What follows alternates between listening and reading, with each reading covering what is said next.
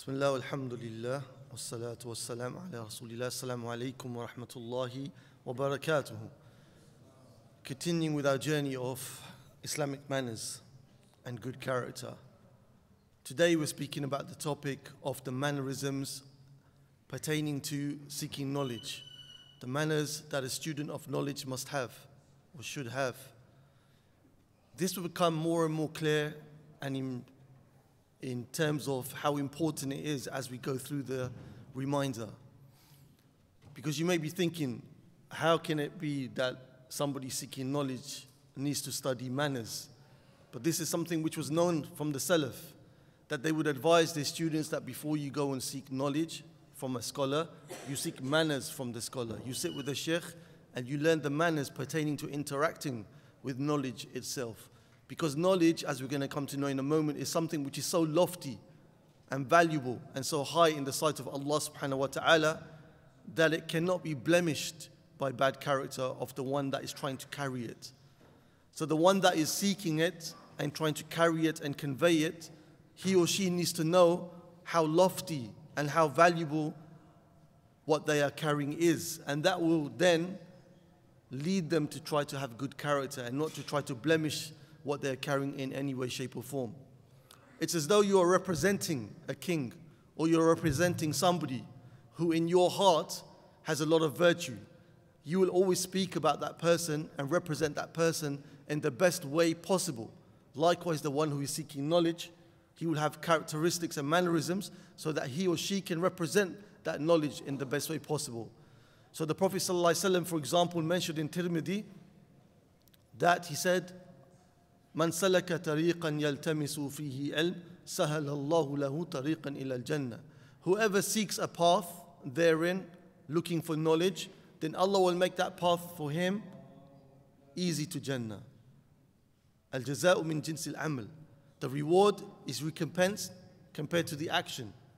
So the action of you seeking knowledge is because you want to get close to Allah and get to Jannah. So Allah makes your path to Jannah easy.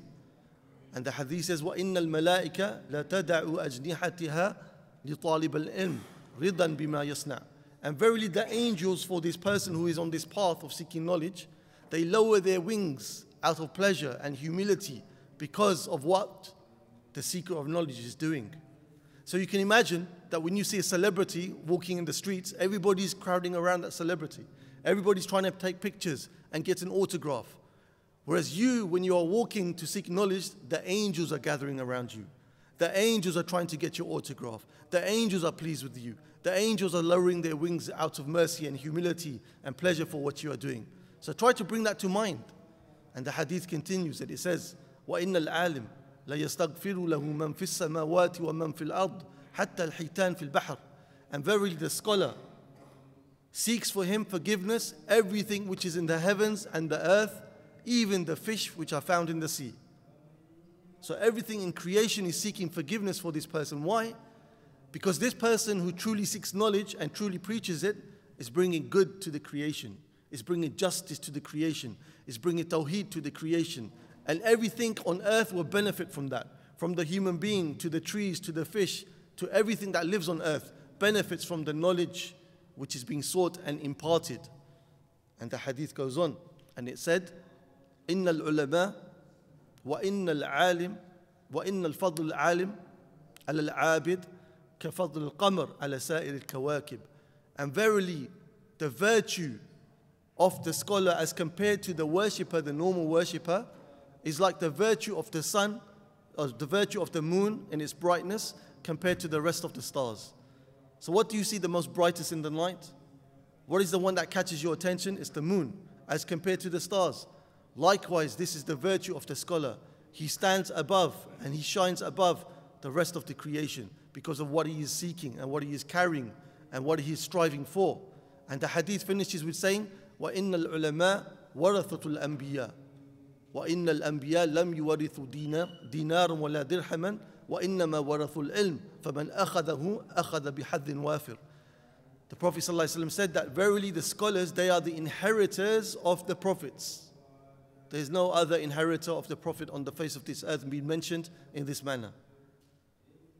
And the hadith said that verily the prophets, they do not leave behind as something to be inherited in terms of wealth, but rather they leave behind knowledge. And whoever takes from that knowledge, then he has taken something which is great and amazing. So you see, just from this hadith, it contains so many virtues pertaining to the one who is seeking knowledge. Because as we said, this is something which is very lofty, very virtuous.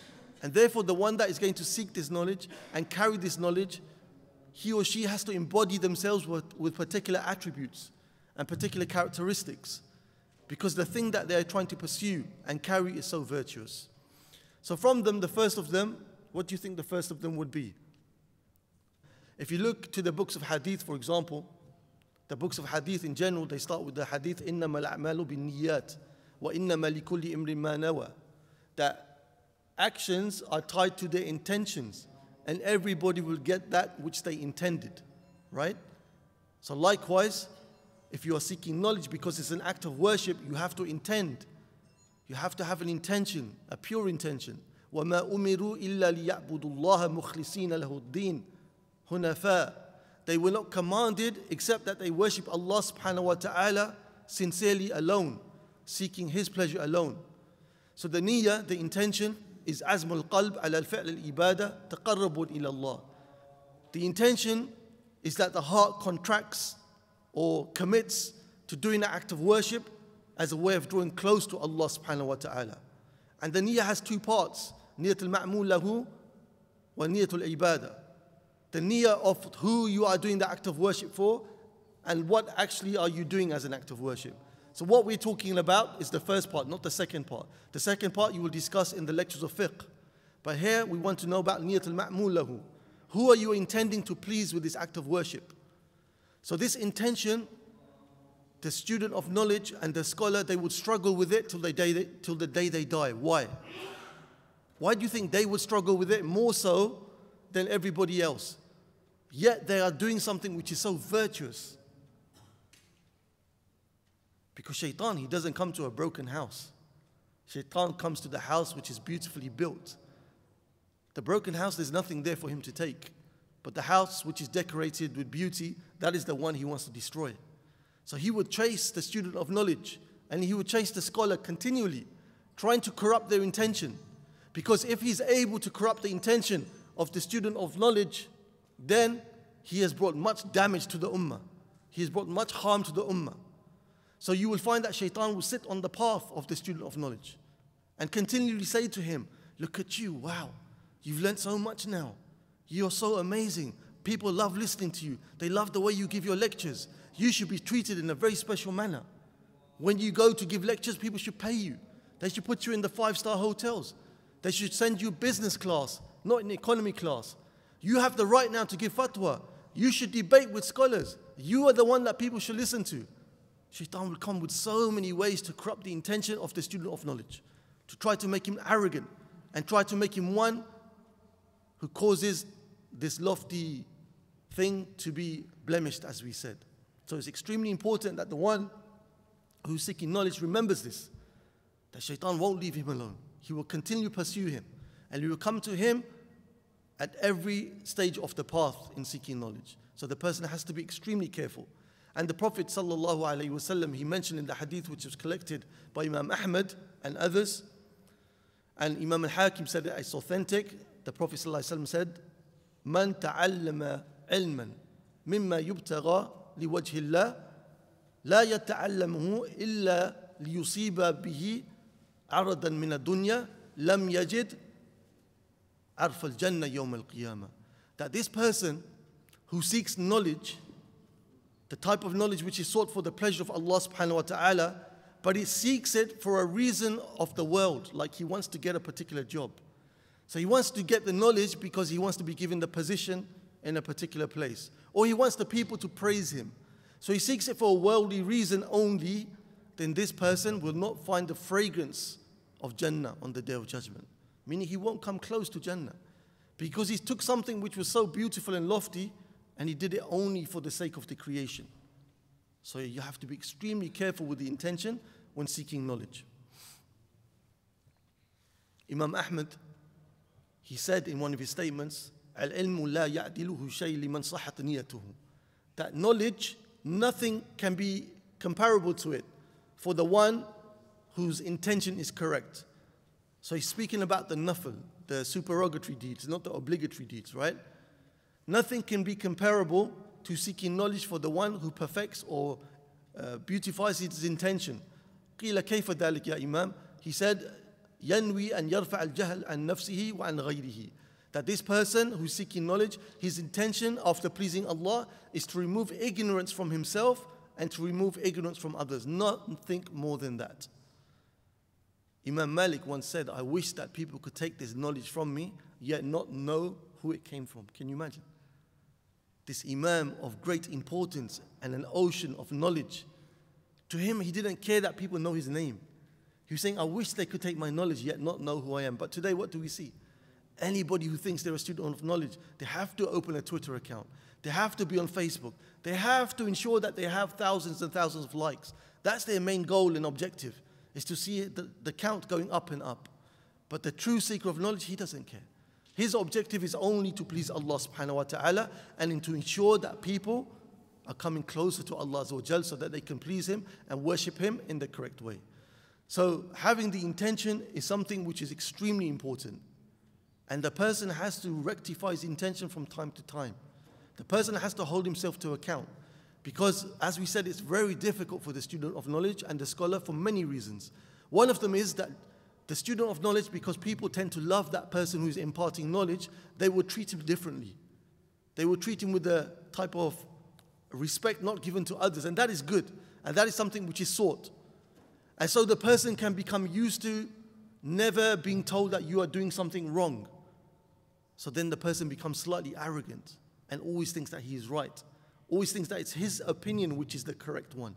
Always thinks that he should be treated in a particular manner, in a special manner. So you have to fight this in yourself. If you find yourself when you are seeking knowledge, giving dawah, that this whispering comes to you, that look at me, how much knowledge I have. Why the people should treat me special. I am the one they should come to. Why is my class empty and the other person's class is not empty? These kind of things you have to fight and not allow to enter into your heart. The second important characteristic that the student of knowledge must have is that he must have the taqwa of Allah subhanahu wa ta'ala. What do you understand by the word taqwa of Allah Azza wa Jal? Taqwa comes from what we know to mean wiqaya. Wiqaya is like a protection. It's a shield. And you are protecting yourself from harm which is coming to you.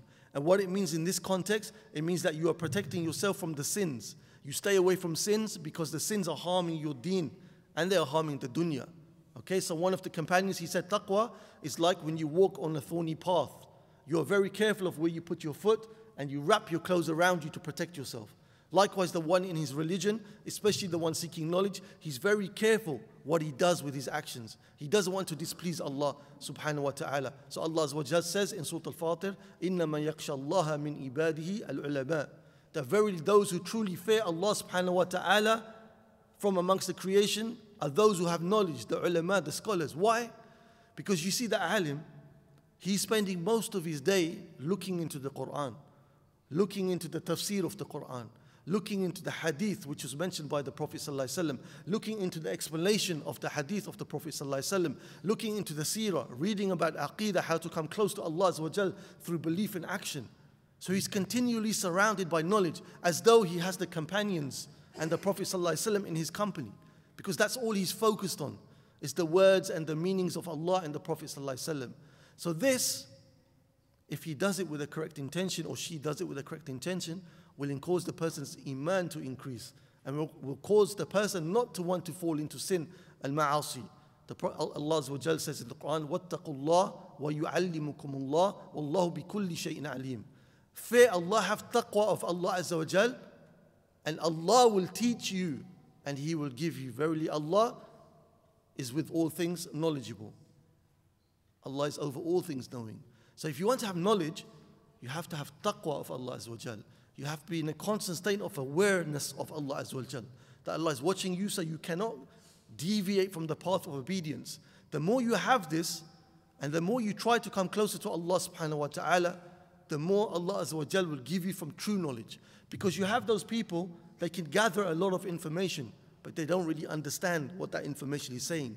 So you see that when they discuss the Islamic text They do it at a very surface level. And at times, sadly, it can be laughable, the conclusions that they come to, because they're just at a surface level. They're not able to understand it, the objectives behind what they are reading. But the more you have taqwa of Allah Azza wa Jal, the deeper understanding Allah subhanahu wa ta'ala will give you. And also, He will allow it to penetrate your heart and to benefit you. And that is the true objective of knowledge, right? As we said, Imam Ahmad said, to lift the ignorance from yourself and to lift the ignorance from other people. So many people, they may have knowledge, but they're not coming closer to Allah subhanahu wa ta'ala because the taqwa is not there. So the student of knowledge, he has to run away from sins like the plague. He has to look at the sin as a disease, something which is going to corrupt his journey. All this effort he is making in learning and she is making in seeking knowledge, if they fall into sins, then these sins is wasting what they are doing. Imam Shafi'i, we know he had a photographic memory. One day, a windy day, he happened to look upon the shin of a woman. He didn't intend it. The wind lifted up her dress slightly, her clothing, and he happened to look upon her shin. And he said, thereafter, I was unable to memorize the way I used to memorize. Before, when he would memorize, he would have to cover one of the pages because his memory would just, take whatever's there. So that's how strong his memory was. Then his memory started to fade. So he complained to his teacher. He said, "Shakawtu illa waqi'i su'a hifdhi." I complained to my teacher Waqi' about the evil nature of my memorization. فَأَرْشَدَنِي إِلَى تَرْكَ الْمَعَاصِي. So my sheikh Waqi', he guided me to leave alone sins. وَأَخْبَرَنِي بَأَنَّ الْعِلْمَ نُورٌ. And he informed me that verily knowledge is a light. وَنُورَ اللَّهِ لَا يُهْدَى لِعَاصِي. And the light of Allah Azza wa Jal is not going to be given to the sinful person. You see, this is how they understood and this is what they experienced. That the more you stay away from that which is forbidden, the more you have taqwa of Allah Azza wa Jal, the more Allah Azza wa Jal will give you from knowledge. And the more you fall into sin, the less Allah subhanahu wa ta'ala will give you. And so the student of knowledge, it's imperative for him and her to act upon what they are learning so that they may have taqwa of Allah Azza wa Jal. Listen to this hadith. In the Sahihain in Bukhari al-Muslim, narrated by Usama ibn Zayd radiyallahu anhu, said that the Prophet sallallahu alaihi wasallam said, there will be on the day of judgment a man that will be thrown in the hellfire. And his punishment will be to the extent that his intestines will come out of his stomach. May Allah protect us. And he will be circling around the fire holding his intestines, like a mule does when it's tied to a flour mill, going round and round the mill. فَيَجْتَمِعُونَ عَلَيْهِ أَهْلُ النَّارِ. So the people of the hellfire, they will gather around him. And they will say, مَا شَأْنُكَ يَا فُلَانِ. What is this situation that you're in, oh so-and-so? أَلَسْتَ كُنْتَ تَأْمُرُنَا بِالْمَعْرُوفِ وَتَنْهَانَ عَنِ الْمُنْكَرِ. Was it not the case that you used to enjoin us with good and forbid us from doing evil? قَالْ كُنْتُ أَأْمُرُكُمْ بِالْمَعْرُوفِ وَلَا آتِيهِ. He said, I used to command you to do the good and never do it myself. وَأَنْهَاكُمْ عَنِ الْمُنْكَرِ وَآتِيهِ. And forbid you from doing evil, and yet I would fall into doing it myself. So look at the evil consequence of this situation. So on the one hand, we're saying that it's such a lofty journey and such a virtuous thing for the person to seek knowledge. But if he doesn't have the taqwa of Allah Azza wa Jal, then this is where the person can end. We ask Allah's protection. Ameen. The next characteristic for the student of knowledge is that they have to have huge amounts of sabr. Seeking knowledge is not something which is easy. Allah makes it easy, yes, but it requires a lot of effort. It requires the person to continually revise what he is doing. It requires the person to continue research, to do lots of reading of the Quran, to do lots of worship with the Quran, to go to the places where knowledge is. When his friends are enjoying themselves and he's being called, he has to have the patience to say, no, I want to go and sit with my sheikh. I need to learn from my sheikh. And it's difficult because people will say to him, you're boring. You don't come out. You don't enjoy yourself. His family will say to him, what are you doing? All the time reading books, all the time researching. But he has to remember what he's doing it for. And that's where he has to have so much patience. You find that at times you hear successful people in life. Like recently, I heard a clip from a successful athlete. He was a famous athlete.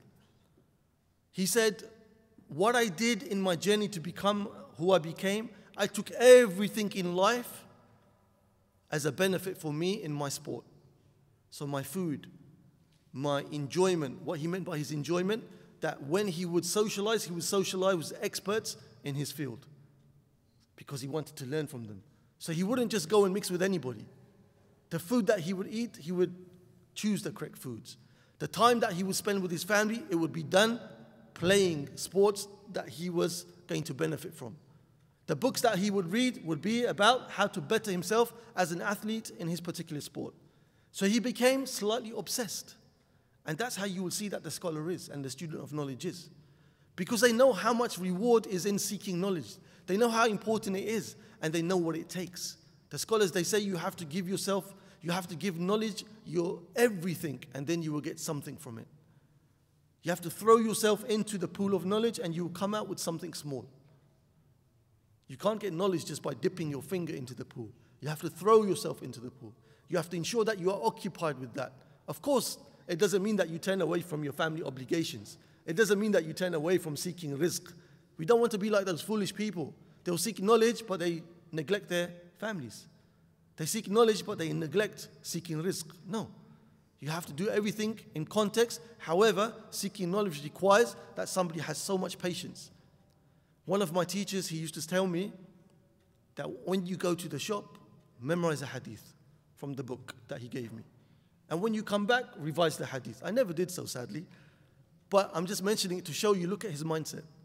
His mindset was, don't waste any time. You can do this. You can achieve the memorization of this book. But sadly, I didn't. But this was their mindset, and this is how they were able to memorize the Quran and book after book of hadith and seerah and aqidah. Sometimes you scratch your head.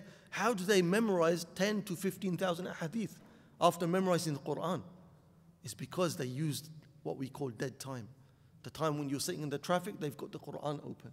The time when you're going to the shops, your wife is busy with the shopping trolley, you're sitting down somewhere, if she lets you, memorizing hadith. This is how the student of knowledge is supposed to be and not waste away his time. The Prophet ﷺ said in the hadith in Bukhari, نِعْمَتَانِ مَغْبُونٌ فِيهِمَا كَثِيرٌ مِنَ النَّاسِ الصِّحَّةُ وَالْفَرَاغُ. Two virtues or two blessings that Allah subhanahu wa ta'ala has given the slave, most of mankind doesn't value them in the way they should be. That is free time and good health. Because when you have free time, you sit around doing nothing. And when you have no time, then you realize how valuable it was. Likewise with good health. When you have the good health and you can move around and go to the places you wanted to do, wanted to benefit from, you didn't go. But when your health starts to prevent you, then you realize how important that health was. So the Prophet ﷺ is reminding us that your time and your health is something which is extremely precious, and you should use it to seek knowledge. One of the scholars, he said that for you to be a serious student of knowledge, then as a minimum, you should be reading 12 hours a day in the fields of knowledge that you are seeking, 12 hours a day. Okay? And this reminds you of Imam Nawawi rahimahullah ta'ala when he would attend 12 lessons in a day. He would attend 12 study lessons in a day, and then after that he would go and teach and carry on living his life. So these people, when they spend so much time seeking knowledge, it's as though their time is given special barakah. May Allah make us from them, ameen. A very important characteristic of the student of knowledge is that he shouldn't. Let me read you the statement. لا يتعلم العلم مستحن ولا مستكبر. That the one who is shy will not seek knowledge, nor is the one who is arrogant able to seek knowledge. Why the one who is shy not able to seek knowledge? He won't ask questions, right? He'll always be like hiding inside his thobe. And the one who is arrogant thinks he knows everything. No need for me to ask questions. The sheikh is wrong, I know. That's how some people are all the time. So the person seeking knowledge should always ask questions. Should never be afraid of asking questions. The female companions, the Sahabiyat, they were from the most complete example of what shyness should be. They would never speak a word which was looked down upon. They would never have behavior which was lewd in any way, shape or form. Yet you have the Sahabiya, Sulaym radiyallahu anha. She came to the Prophet sallallahu alaihi wasallam and she said, Ya Rasulullah, inna Allah la yastahi min al-haq. O Prophet of Allah, Allah subhanahu wa ta'ala is not bashful of the truth. فَهَلْ عَلَى الْمَرْأَةِ مِنْ غُسْلٍ إِذَا احْتَلَمَتْ. So is there upon a woman to make ghusl if she has a wet dream? Look at the question coming from somebody who's so shy, right? How difficult that must have been for her to ask. But because it's pertaining to the religion, There's no shyness in affairs of the religion, in affairs of learning how to be close to Allah Azza wa Jal. So the Prophet ﷺ said, Na'am, idha ra'at al-ma. Yes, if she sees that she ejaculated, if she sees wetness. Okay? So the person should never be shy of asking questions. But the point is, how do you ask the question? The question has to be asked with manners. You find today so many people, they grab the sheikh and they ask him such strange questions. The sheikh already explained to you in the lesson if you were listening. Why are you asking the questions? And some of them, they ask the questions in a way to debate with the sheikh. The sheikh knows more than you think you know. You are deluding yourself thinking you know more than the sheikh. Humble yourself and allow the filters of your cognitive tunnel to allow you to process what the sheikh is saying. Many people, the reason they don't benefit is because when they're in the class with the sheikh, every time the sheikh is mentioning a point, his mind is going thinking of things that he thinks he knows to refute what the sheikh is saying. So he's not benefiting from anything the sheikh is saying. So allow yourself to process what the scholar is teaching you or the student of knowledge is teaching you. And if you ask a question, then ask it for the sake of benefiting yourself or for the sake of benefiting others. Do not ask it for the sake of trying to debate the sheikh or trying to think that you can show that the sheikh has limits to his knowledge, which he does, of course, but not as limited as yours is, right? How should you ask the question? You shouldn't say sheikh like this. You should say, Ya shaykhuna, our sheikh, okay? And then you should make a dua for the sheikh. Barakallah feek, yarfa Allahu qadrak, may Allah raise your rank, and then ask the question, okay? So there's a, because why? Because the sheikh, he's carrying knowledge, he's carrying that which is so virtuous. He's going to benefit with you with so much in this dunya and the akhirah. So you have to ask the question in a very respectful manner, okay? Leading on from that is that you have to have, as part of the mannerisms, ihtiram al-ulama. You have to have respect for the scholars. Why? Because what did the first hadith mention about the scholars? Remember the hadith we opened up with? Inna al-ulama warathatul anbiya. That verily the scholars are the inheritors of the prophets. So they are the inheritors of the prophets. Like you would have respect for a prophet, of course not the same way, you have to have respect for a scholar because of what he's carrying and what he's propagating from the knowledge of the Quran and the Sunnah. Shaykh Uthaymin in his Kitab al-Ilm, he quotes Amir al-Mu'mineen Ali ibn Abi Talib radiyallahu anhu, who said, "Min haqqi al-alim alayka idha ataytahu an tusallim alayhi khasa." That from the rights of the scholar, if you go to him, is that you give him salam in particular. That you go to him and you give him salam if you are able to do so. وَعَلَى النَّاسِ وَعَلَى الْقَوْمِ عَامَةً. And then give a general salam to the people. وَتَجْلِسْ قُدَّامَهُ. And when you sit as close as you can to the scholar. Alhamdulillah, you guys are doing the right thing because I'm not a scholar. You're sitting as far away as you can. Right? But with the scholar, you do the opposite. Sit as close as you can because you want to get that nur and the barakah from him. وَلَا تَشْرِبْ بِيَدَيْكَ. And do not point to him with your hand. Do not point towards him. This is disrespectful. وَلَا تَغْمِسْ بِعَيْنَيْكَ. And do not wink in his presence. وَلَا تَقُلْ قَالَ فُلَانْ خِلَافْ قَوْلَكَ. And don't say in the gathering that your opinion is refuted because of such and such scholar. Don't you dare say that to the scholar when he's teaching you. He knows the other opinions, but he has the right to choose the opinion to teach you. Okay? You can say it to him outside of the class, have a discussion with him, but not whilst he's teaching. This is something very disrespectful. To say, Ya Sheikh, but what about this opinion and that opinion, as though you are trying to debate him. وَلَا تَأْخُذْ بِثَوْبِهِ. And don't yank him by his clothing. وَلَا تُلَحْ عَلَيْهِ فِي السَّوَالِ. And don't keep on asking him questions, badgering him. Give the Sheikh a chance to breathe. فَإِنَّهُ بِمَنْزَلَةِ النَّخْلَةِ الْمُرْطَبَةِ الَّتِي لَا يَزَالُ يَسْقُطْ عَلَيْكَ مِنْهُ شَيْءٍ. For verily he is like the ripe palm tree of dates, and those dates are continuing to fall upon you. Meaning that you are benefiting from him every time you are in his presence. You are benefiting him from things which will benefit you in the dunya and more so in the akhirah. From the respect of the scholars is not to do character assassination of the one who disagrees with your sheikh. So if you are attached to a sheikh in the sense you are taking from him, but you know there is another sheikh who is in disagreement with your sheikh over an issue, don't get into this character assassination. This is not for me and you to go around and say such and such sheikh is off the manhaj or is misguided, etc. This is for the scholars to deal with. Let them decide who is guided, who is not guided, because they have the knowledge and also they have the taqwa, meaning that they won't do it for the wrong reasons, and they have the mannerisms. We will do it for the wrong reasons. We will hear that somebody said something about our sheikh, and that will infuriate us and make us misbehave. Okay? So it's not for us to get into that. And respect of the scholars should never lead to veneration of them in a way which is beyond the limits. We shouldn't be like the extreme Sufis who believe that scholars, they have hidden knowledge, that they have hidden conversations with the Prophet ﷺ, and they receive secret knowledge and this kind of stuff. What did Allah Azza wa Jal say to the Prophet ﷺ? قُلْ إِنَّمَا أَنَا بَشَرٌ مِثْلُكُمْ يُوحَى إِلَيَّ أَنَّمَا إِلَهُكُمْ إِلَهٌ وَاحِدٌ. The best of creation, the closest there is to Allah Azza wa Jal, none closer, was told by Allah subhanahu wa ta'ala to say to the people of Muhammad that verily and certainly and absolutely I am only like you. And Ibn Jarir al-Tabari in his tafsir, he said, قُلْ يَا مُحَمَّدْ لِهَؤُلَاءِ الْمُشْرِكِينَ إِنَّمَا أَنَا مِنْ بَنِي آدَمْ مِثْلُكُمْ. Say to them that I am like the sons of Adam, like yourselves.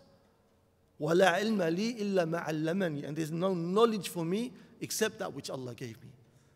So Allah is telling us in the verse that say, O Muhammad, that verily I am like you, except that I have been given revelation. So if Muhammad sallallahu alaihi wasallam has that humility told upon him, and he's telling us that whatever he receives is revelation from Allah Azza wa Jal, so then who after him? Don't venerate people in such a way, thinking that you can go to the graves when they are dead, like one of them claimed, and now he's a famous politician in Pakistan with maybe 1 million followers. He claims that Abu Hanifa rahimahullah ta'ala for the last 15 years has been teaching him in his dreams. Come on, get off this. This is over-veneration of the scholars and understanding from them that which no logical person would accept and understand. So we have to keep our veneration and our respect and love of the scholars within the bounds of how the companions would respect the Prophet ﷺ and how the tabi'een, the students of the companions, would respect them. Okay? Also, from the manners and the characteristics which are extremely important for the seeker of knowledge, that he seeks knowledge in an organized manner. He has to go to his sheikh and take the advice of the sheikh. Sheikh, how should I traverse on this path of knowledge? And this is like any field of knowledge that you go to in the dunya. When you want to become a student of law or medicine or anything, you don't do it by yourself. You don't decide which books you're going to take. You don't go to the year 5 book in year 1. Likewise in knowledge. In knowledge, the ulama, they said, "Man hurima al-usul, faqad hurima al-wusul." The one who is forbidden the fundamentals of knowledge, then he is forbidden from reaching the goal. And that's true. Sometimes people, they go and they quote from the book of Imam Ibn Qudama al-Mughni, which is known as an encyclopedia of fiqh. This is for somebody who is a high level of scholarship or student of knowledge. Yet you find somebody who can't speak a word of Arabic looking into that book. What are you doing? It's laughable. It's like you're going to year 5. We said of the last text that you will take before you take your medical examinations, and you're just enrolled into the course. Don't do that. You will waste your time and you will never achieve the objectives. So the ulama, they will tell for you and they will decide for you what books you should study, what you should memorize, and how you should progress بالتدرج, step by step. من رام علم الجملة ذهب عنه جملة. Whoever tries to take knowledge in one go, it will disappear from him in one go. The ulama, they say, and this is the reality, because you will end up confusing yourself and you will just become the laughing stock of YouTube, as many people are. They just pretend that they're a sheikh and when they're not, and they just make a mess of everything. From seeking knowledge, and we're coming to the end inshallah, but there are so many beautiful characteristics and mannerisms. I've just selected a few important ones, but inshallah this will encourage you to go and study further. From the mannerisms and important mannerisms of seeking knowledge, that you have to be careful what you take into your body and mind. Be very careful of the type of food that you eat and the amount of food that you eat. Imam al-Qurtubi in his book At-Tadhkirah, he said, I advise you, O my brothers, to go to the graveyards so you can take counsel, so you can take a lesson from the dead. But then he said, but do not go so on a full stomach. Do not go so on a full stomach. Why? When your stomach is full, you're not paying attention. You're half asleep, you're lethargic. And likewise when you're seeking knowledge. Likewise when you're doing anything. When you're working, when you're trying to be an athlete, anything. They tell you that the more energy you will have, the sharper your mind will be, is when you have less food. Okay, so the student of knowledge has to be careful of when they eat and how they eat. Okay, and also they have to be careful to ensure that their body has a right upon them. The more you exercise, the more you will know that you have the ability to concentrate for longer periods of times. Allahumma barik lahu. Okay, so it's important. Imam at-Tirmidhi, he collects the hadith from the Prophet ﷺ, where the Prophet ﷺ said, مَا مَلَأ ابْنُ آدَمْ وِعَاءً شَرًّا مِنْ بَطْنِهِ, that the son of Adam doesn't fill a vessel which is more evil than his stomach. The worst thing you could do is to fill your stomach in terms of health and in terms of what it will do to your productivity. Then the Prophet ﷺ said, حَسْبُ ibn Adam akalatun yuqimna sulbahu. It's enough for the son of Adam that he has morsels of food which will keep his back upright. فَإِنْ كَانَ لَا مَحَالَةً, but if he wants to go beyond that, beyond the few morsels, فَثُلُثٌ لِطَعَامِهِ وَثُلُثٌ لِشَرَابِهِ وَثُلُثٌ لِنَفَسِهِ. Then there should be a third of his stomach for his food, a third of his stomach for his drink, and a third of his stomach for his ability to breathe. Right? If you don't leave that ability to breathe, your breathing will be terms of burping on everybody in the vicinity. So you have to keep some space and not overeat and not become lethargic. Tayyib, some of us are going out after the class to have a bite to eat. Does that mean you can't enjoy yourself and fill yourself? No. At times, once in a while, that's the key point, once in a while, you can eat a bit more. From the hadith of Abu Hurairah radiallahu anhu, when the Prophet ﷺ gave him milk and told him to give it to the companions, and Abu Hurairah was starving. At the end of serving 70 or so companions, Abu Hurairah was told to drink from the milk. This was a miracle of the Prophet ﷺ. And he drank, and then the Prophet ﷺ said, drink more. And he drank, he said, drink more. He said, I cannot take any more, which means that he filled his stomach to the brim. And from this, the ulama, they say once in a while, you can fill to the brim, but the student of knowledge should be careful that in general, his diet is a good diet.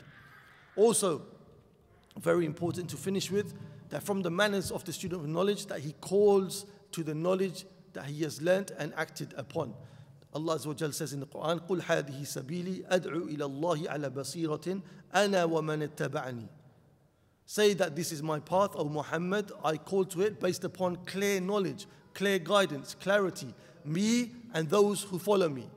So like Ibn Qayyim rahimahullah ta'ala said, if you are a follower of Nabi sallallahu alayhi wa sallam, what are you doing? You are calling to that which the Prophet sallallahu alayhi wa sallam called to. If you find yourself in life that you are not giving da'wah in one way or the other, it doesn't have to be in this manner. There's so many other ways which are beneficial. But if you don't find yourself giving da'wah, then you are not truly following the Prophet ﷺ. Because he said, Ana wa man ittaba'ani, me and those who follow me. So it's extremely important to teach others once you have learnt and acted upon it. The Prophet ﷺ said in the hadith in Muslim, Man dalla khair, man dalla ala al-khair, falahu ajru fa'ilihi. That the one who guides to good, then he has the reward of the one who does that good. So you taught somebody Surah Al-Fatiha. That person acts upon it. You get the reward of every salah that you taught him because he couldn't pray without Surah Al-Fatiha. Then he goes and teaches somebody else because of what you taught him. Then he goes and teaches somebody else because of what you taught him. So it's, what's that word? Is it cascade? When it just keeps coming down? It just keeps going further and further? This is what you are doing with your reward. See how virtuous it is to learn knowledge and to teach it? That every time you teach somebody something, every time they act upon it, you benefit. You get the reward also. And then they will teach somebody else and you also get the reward. Wa sallallahu ala nabiyina Muhammad sallallahu alaihi wasallam. As I said, there are so many more virtues and very important characteristics and mannerisms, but this isn't the place for that. But do go ahead and look into the books that speak about that. Wa sallallahu ala nabiyina Muhammad sallallahu alaihi wasallam. Anything which was correct was from Allah Azza wa Jal. Mistakes and shortcomings from myself and shaitan. If you have any questions, then feel free.